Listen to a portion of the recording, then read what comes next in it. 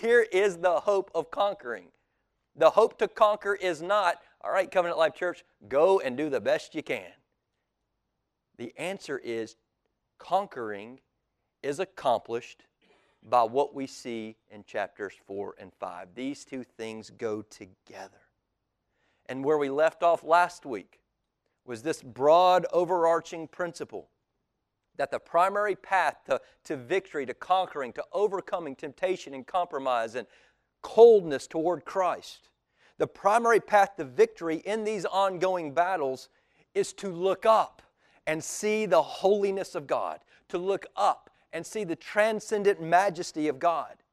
When God's people, you and I, are in the midst of temptation and persecution and suffering, and our affections for Christ are cold, and most likely most of us in this room are battling one of those things this morning, or we have this week, the best remedy is not me standing up here telling you, go out this week and conquer.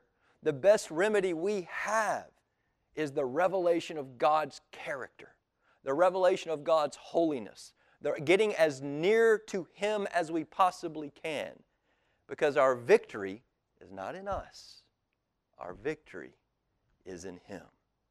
So that was the first purpose of last week's message, to try to connect the dots between 1 through 3 and where we're going now. This is not now we're turning the page and a new section in Revelation. This is a continuation of the message to the 7 churches, to every church in every age. This is how you conquer. And with that message, there was intended to be a hope for those who are burdened by the difficulty of temptation and overcoming sin. We all fall into that category. Man, we're tired and exhausted of trying to do it in our own strength and pulling up our bootstraps. And the encouragement is there is grace for us this morning. And then the last thing I was trying to do last Lord's Day was I called it erecting the scaffolding, to help us most benefit from this text going forward. The fact of the matter is, I, like you, have been looking at Revelation chapter 4 for many years, and particularly for this study for the last couple of weeks, and I have not looked forward to preaching it at all. I've looked forward to the topic. I have struggled to know how in the world my head spins, just like yours does.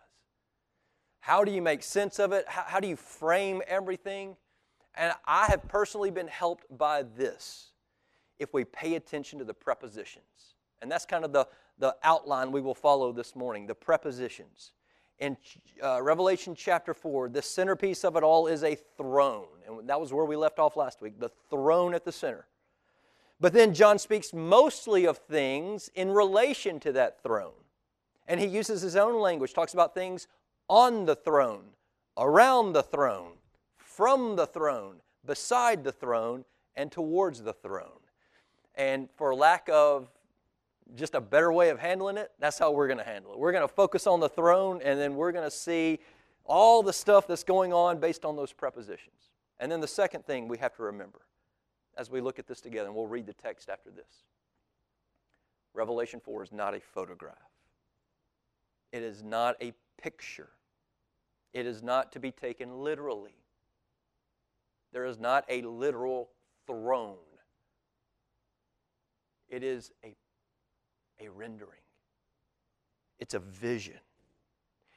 If we take it literally, then we all of a sudden have to explain every literal detail to find a deeper meaning where actually I think that takes away from what chapter 4 is intended to draw our attention to. We become so obsessed with identifying, what's that creature? What elder? What's this? What's that? The other? We're going to talk about those things, but we're not going to obsess over them, because the one thing we're supposed to be obsessed with in chapter 4 is the one on that throne.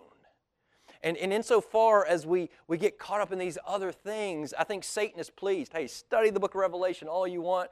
Yeah, y'all talk about those elders. Y'all talk about those 4 living creatures. You talk about the ox and the man. And, hey, enjoy. So long as you never get to what it's all in circled around. And so this morning, we want to be very clear. We want to let the vision speak to our imaginations. We want the vision to be allowed to just take our breath away. I'm in no position to be able to explain everything here. And anyone who says they can, you should run from. What we need here is just to have our breath taken away by the vision, the majesty that's on display by all that's going on around the King on his throne. Revelation chapter 4, verse 1. After this I looked, and behold, a door standing open in heaven. And the first voice which I had heard speaking to me like a trumpet said, Come up here, and I will show you what must take place after this. And at once I was in the Spirit, and behold, a throne stood in heaven, with one seated on the throne. And he who sat there had the appearance of jasper and carnelian, and around the throne was a rainbow that had the appearance of an emerald. Around the throne were 24 thrones, and seated on the thrones were 24 elders clothed in white garments, with golden crowns on their heads. And from the throne came flashes of lightnings and rumblings and peals of thunder. And before the throne were burning 7 torches of fire, which are the 7 spirits of God. And before the throne there was, as it were, a sea of glass like crystal. And around the throne, on each side of the throne, are 4 living creatures, full of eyes in front and behind. The first living creature like a lion, the second living creature like an ox, the third living creature with the face of a man, and the fourth living creature like an eagle in flight. And the 4 living creatures, each of them with 6 wings, are full of eyes all around and within, and day and night they never cease to say, Holy, holy, holy is the Lord God Almighty, who was and is to come. And whenever the living creatures give glory and honor and thanks to Him who is seated on the throne, who lives forever and ever, the 24 elders fall down before Him who is seated on the throne and worship Him who lives forever and ever. And they cast their crowns before the throne, saying, Worthy are you, O Lord and God, to receive glory and honor and power. For you created all things, and by your will they existed and were created. Let's pray. We must. Heavenly Father, we confess that, Lord, this passage leaves our heads spinning, trying to take in the multitude of images that we see here, the beauty, the light, and the power, and the sounds. Father, more than anything, more than answering the curiosities of our mind, we pray this morning that you would awaken our souls by your Spirit to see something of what it was John was granted to see. And Lord, we pray that the greatness of all that you are that's on display here would become so clear to us, and it would achieve its life-transforming intent in our lives this morning. Lord, we are the 7 churches. We have our own struggles, our own weaknesses, our own battles. We're fighting with compromise and temptations to greed and envy and jealousy and lust and pride and all kinds of different things. So, let us see you for who you are, that we might worship you in the way that you deserve, so that we will be empowered to conquer in a way we've never been able to do on our own. It's in Jesus' name we pray. Amen. In Exodus 33, Moses prayed 5 incredible words. Please show me your glory. That was his earnest plea there at the top of Mount Sinai. And God's reply to him was, Moses, bless your heart. Man can't see this face and live. You would melt like wax before the sheer holiness of who I am, the majesty. You don't know what you ask. If I showed you my face, Moses, you would die instantly. So God took Moses and placed him in the cleft of the rock and allowed him to see merely the backward parts, as it were, of the glory of God as he passed by. Not the face, the backward part. And lest we think, oh, that's kind of antithetical. When Moses comes down off of Mount Sinai, having spent that time in the presence of God and seeing merely the backside, the part that he could see and live. When Moses came down from Mount Sinai, his face was blazing. A blazing inferno of light. that even those down at the bottom of the mountain were afraid to come near him. He had to veil his face. He had to cover it. It radiated with such majesty. Such is the effect of gazing into the sheer glory of the holy, holy, holy, the Lord God Almighty, the one who was and is to come. That is the effect. And now, we are given a sight of the glory of God that far exceeded anything that Moses saw when he saw the backside. What we're looking into this morning is the sheer greatness of all that God is.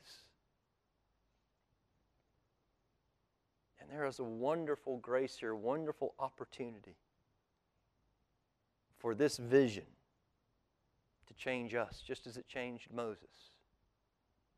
Listen, Moses came off that mountaintop and he had a mess he was dealing with down there. That didn't change. He was changed. And same as what we need. It's what the 7 churches need. It's what we need. As John looks up, he's confronted with a breathtaking vision of the triune God. And as we said, this is the only prescription for conquering. There is no way to conquer outside of this. You and I, probably we could go around the room and talk about our own personal battles, our own personal struggles, and we can talk about things that have worked for us. And I don't want to undermine those things. I'm not suggesting that you haven't come up with something, but I would ask, has it made you perfect? We tend to be able to get through in the short term victory, short-term successes. But Jesus says, to the one who conquers, to the one who overcomes, I will grant you a seat where I am, and so on and so forth. It's this vision of God as He is that is the only prescription, the only remedy for overcoming and conquering our dullness of love for Christ, our temptation to sin, greed, envy, jealousy, lust, pride. You fill in the blank. This passage stretches our imagination probably more so than anything else you'll read in your life. It tests our capacity to understand who God is. It reveals the limitation of our human language. John is doing his best. He is seeing the radiance of the glory of God, and he is doing his best to put it into words for us, yet over and over we're going to see he keeps saying, it looks like. It's like this, it's like that. Why is he having to use those kinds of similes and metaphors? Because there is not human language to put into the brilliance of what he sees. He's doing the best he can. You see, it is impossible for humans to grasp the infinite, the glory, the fullness of who he is, but don't be dismayed by that. That's where worship begins. When you're at that place where I don't know what to say. I see him. Holy, I think I know what that term means, but even that, I could spend the rest of my life unfolding what that is, the holiness of God, the sovereignty of God, the majesty of God, the beauty of Christ. Even trying to define those things, I come up woefully short, inadequate of who God really is. John is seeing a vision of God incomparably sublime, incontestably sovereign, and he is doing his best to put it in language so that, hey, we can benefit from it as well. Worship is the remedy offered to the 7 churches. It sounds so simple, I get it. Especially if, man, you came in here this morning with real major heartache and suffering and temptation and failure and affliction. I totally get how off my rocker this sounds. Worship is God's remedy offered. Looking to Him, and the reflex of that, a heart so stirred, so humbled, so seeing that vision changes how I see everything else. And I worship Him. This is God's remedy to combat the stress, the anxiety, the fear of oncoming persecution that the 7 churches would have been dealing with in the Roman Empire. I wonder how many of us have read Revelation 4 and 5 before and thought, I can't get over how practical this is. Probably few of us. I haven't. I'm only now beginning to see that. We probably had an enchanting view of God, and we may have had a time of worship, but how many of us have seen, this is just so practical. This is so real to where I am today. Most of us have never connected those dots. But that's what John intends. To look up at this throne, and we may be worried, concerned, fretting, failing, struggling, afflicted, but we look up and we have a deity who has not a care in the world, not a concern in the world, not an anxiety in the world. A God on His throne who is accomplishing everything He's intended to accomplish since before the foundation of the world and in your life and in mine. We look up on this throne, we don't see a sovereign who is pacing the floor, riddled. Oh my goodness, Roman Empire. Didn't see that coming. Oh my goodness, job loss. Oh my goodness, sickness. I didn't anticipate this one. Man, you look up into this throne room, He's not pacing the floor. We see a picture of our triune God ruling and reigning even over His enemies, our afflictions, our sicknesses. And yes, that may raise a whole lot of questions for you. But this is who God is. First of all, very quickly, on the throne, we're using the prepositions. John, in the Spirit, obeys the command of the Lord that we saw last week in verse 1. Come up here. John, you've been down among the 7 churches. You are the 7th church. Now, that's still going on down there. Now, simultaneously, same time, come up here. Come and see, and I'm going to show you what must take place. I'm showing you what's going on right now.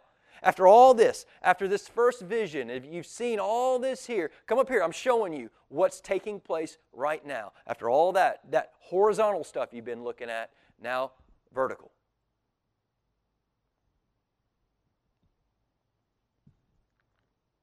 And he says, verse 2, at once I was in the Spirit, and behold, a throne stood in heaven with one seated on the throne. And he who sat there had the appearance of jasper and carnelian, and around the throne was a rainbow that had the appearance of an emerald. If you came here hoping I was going to identify those jewels for you and tell you, you're going to be disappointed. Let me draw your attention to some things that are worth noting. John never names the figure on the throne. He doesn't use a personal pronoun. That may not be overwhelming to you. I found that fascinating. He doesn't name the one. Maybe he expects us to know because the voice who called him up, maybe he expects, but he doesn't name it. Also, there are no explicit features about the one on the throne. Only analogies and metaphors and colors and textures. And in fact, John never really sees God. He sees merely God's transcendent majesty. He sees the overflow, if you will, of all that God is on display. And his descriptions are wonderfully restrained, I think. You know, we live in a lot of people like to over-exaggerate things. You know, we probably all, to one degree or another, tend to do that on things we're passionate. We over-exaggerate. And there would have been opportunity here for John to over-exaggerate. But I can't help but wonder, did he have the second commandment in mind? Because he doesn't over. In fact, he's unusually restrained in his description of what he sees on the throne. I mean, this is your chance. Everything to really lay it out for us and really spend chapters and chapters and chapters telling, what did you see on the throne? But he's very quick. He's very restrained. You know, the second commandment, thou shalt not make any image or graven likeness, anything in heaven above or in the earth beneath. Or maybe it's John's way of saying, guys, I've got a glimpse. And don't get too close. This is not just like you and I, just a little bit better. I'm bringing you as close as I'm comfortable getting. I'm getting you as close, but don't get too close. That was kind of the warning there at Mount Sinai, right? You can come this far, but no further. That was for their good. That was for their protection. And I think there's a practical word of warning for us. It's possible for us to study Revelation chapter 4 with a fine microscope. We're about to get into the 24 elders and the 4 living creatures, and with that fine microscope, we want to get as close as we can. That's the temptation here, and I want to know, what is this? What is that? And then what's that old saying? You miss the forest for the trees. You get too close, and you miss really what the whole thing's about. Some things can really only be appreciated from a great distance, and I think that's kind of what John is doing for us here. He's giving us the panorama. Says, just take it in. It's the fullness of all this that speaks to the wonder and the glory of the one on that throne. He does tell us about the appearance of certain translucent stones. There's great debate on the interpretation of those stones. Most are in the agreement. Individually, they're inconsequential. But taken collectively, these stones represent God's majesty, His sovereignty. And we take that because later on in the book of Revelation, chapter 21 and 22, these same stones appear, and they are in the context of God's sovereign, majestic rule in the new heavens and new earth. It's undeniable that's what it means there. So we let Scripture interpret Scripture, and we're going to bring that in here and say, this is not speculation, this is not me, I think it's this. Here's what it clearly means here. There's no reason it doesn't mean the same thing here. As John is looking on the throne and he sees the appearance of certain translucent stones, collectively those stones represent the majesty, the sovereignty, the glory of our God on His throne. That's what John sees. And then we have something, the appearance, a rainbow that had the appearance of an emerald. Man, we all know what a rainbow is. I doubt we've ever seen one that looks like an emerald. So what in the world is going on here? I don't know. I'm not going to try to connect dots where they're not there. I would guess that most likely there is an intention to remind us of where have we seen a rainbow previously. God's covenant with Noah. God's covenant promise made with Noah when after the worldwide flood, He put the rainbow in the sky and said, out of mercy, I will never ever destroy the earth again by flood. The rainbow speaks of God's mercy. And why would that be significant? Because we're fixing to come upon some pretty weighty stuff about God and His judgment when we get to chapter 6, 7, 8, and ongoing. And what a wonderful thing here before we get into these judgments of God. Some pretty intense stuff. That the rainbow on display there on the throne tempers that, if you will. That yes, our God is a God of wrath, a God of justice, a God of judgment, but He's simultaneously, He tempers that. He's a God of mercy, a God of grace to those who conquer, to those who persevere, to those who are His own. I think it's a wonderful picture here of just God on His throne. It's not a photograph, but it's simply just bringing us to this is all this going on down here, 7 churches, all our struggle, all of our battle. Look up, and your God, He's not scared. He's not pacing the floor. He's not lost control. He's majestic. He's sovereign.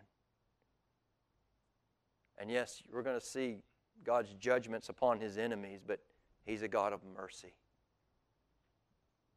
And you may be living in a day where the Roman Empire, man, they have a certain amount of power on this earth, or you may be living in the 21st century where you pick what the ruling power is today, and it feels like, man, there's no hope. Your sin nature, it feels like it can't be overcome.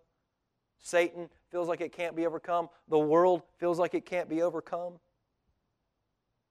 Well, just like the Roman Empire, they have a certain amount of authority. But ultimate power and authority and sovereignty over those things belongs to God. Do you see how that would encourage the 7 churches? And how it should encourage us? Just a vision of who God is. Christ wants His 7 most struggling churches, all imperfect churches, to look up and see the majesty of this God. And to worship. What do you do with this God? You don't follow Him around away in your brain. You don't just say, well, that's neat. I got something new to think about.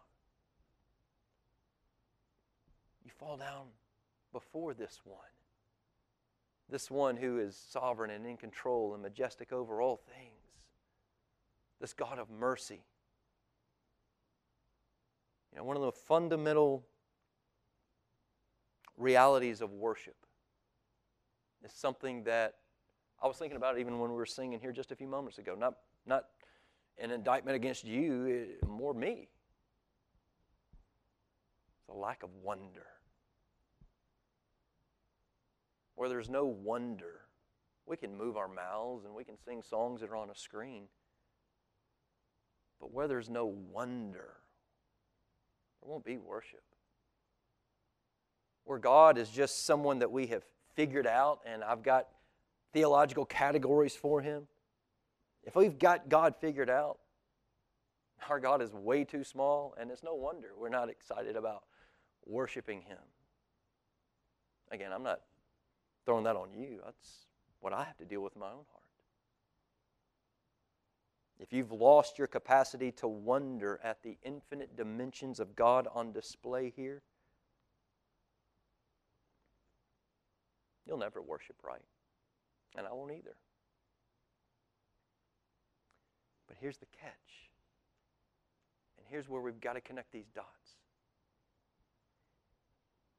If we don't worship with wonder,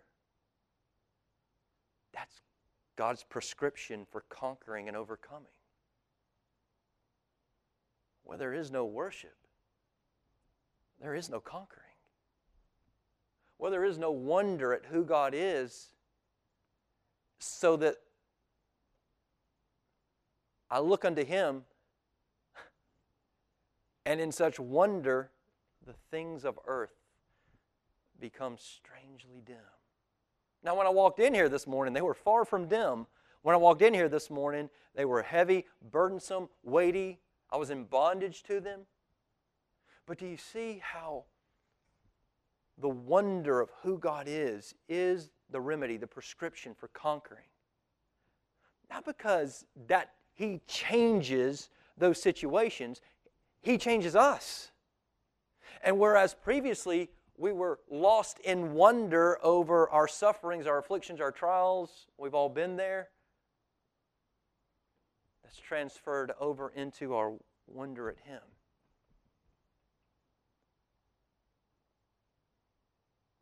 And now I'm able to conquer and overcome those temptations, those afflictions, those compromises with the world, that coldness toward Christ. Remember what Jesus said, I see your works, but you've lost your first love. You're not doing it for me. Look up.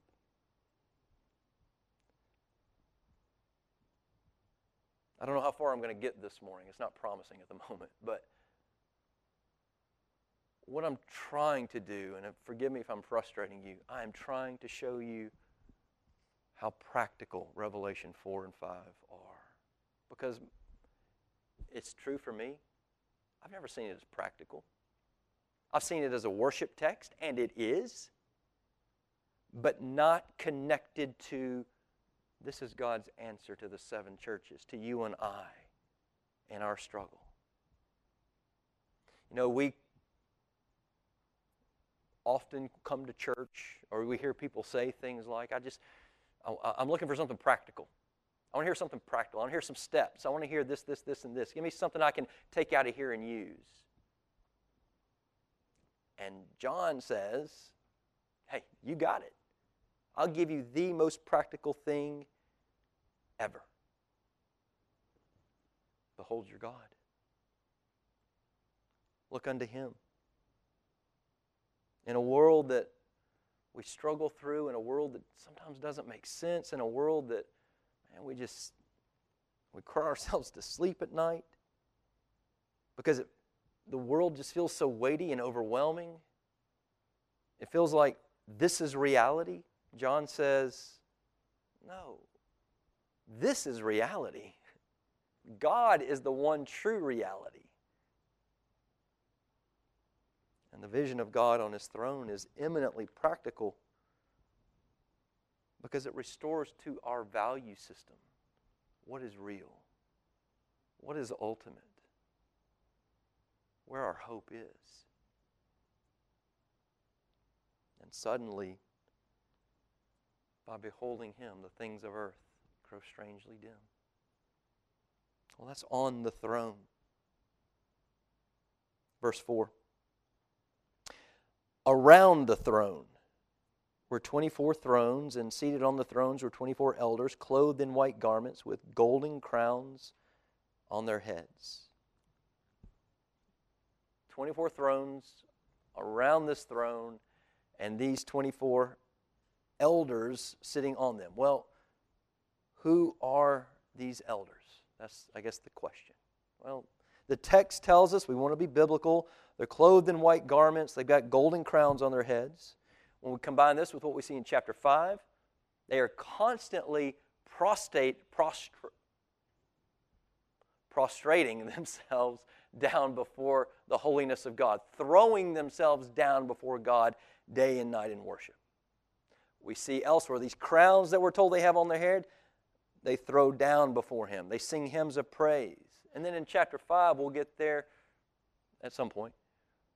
We're told they have a bowl in their hands that contains the prayers of the saints for God. Unusual language. And so the question, and curious minds want to know, who are they? It's all speculation. Some say they're another species of exalted angels. You got your seraphim, you got your cherubim, and then you got these things, 24 things around the throne. The argument against that is nowhere else in Scripture do we see angels called elders. So that is something that has to be taken into consideration. That doesn't throw the whole thing out by any means, but that is a curious thing. Some suggest that these are exalted Old Testament saints. You remember that David organized the temple into 24 orders of priests. So maybe that's reflective of Old Testament saints around the throne. Others suggest they're exalted New Testament saints. Those who've given their lives for Christ and how they've earned a reward of this place around the throne. What are we to make of it? Again, in Revelation, we want to make sure you can get so close you miss the whole thing.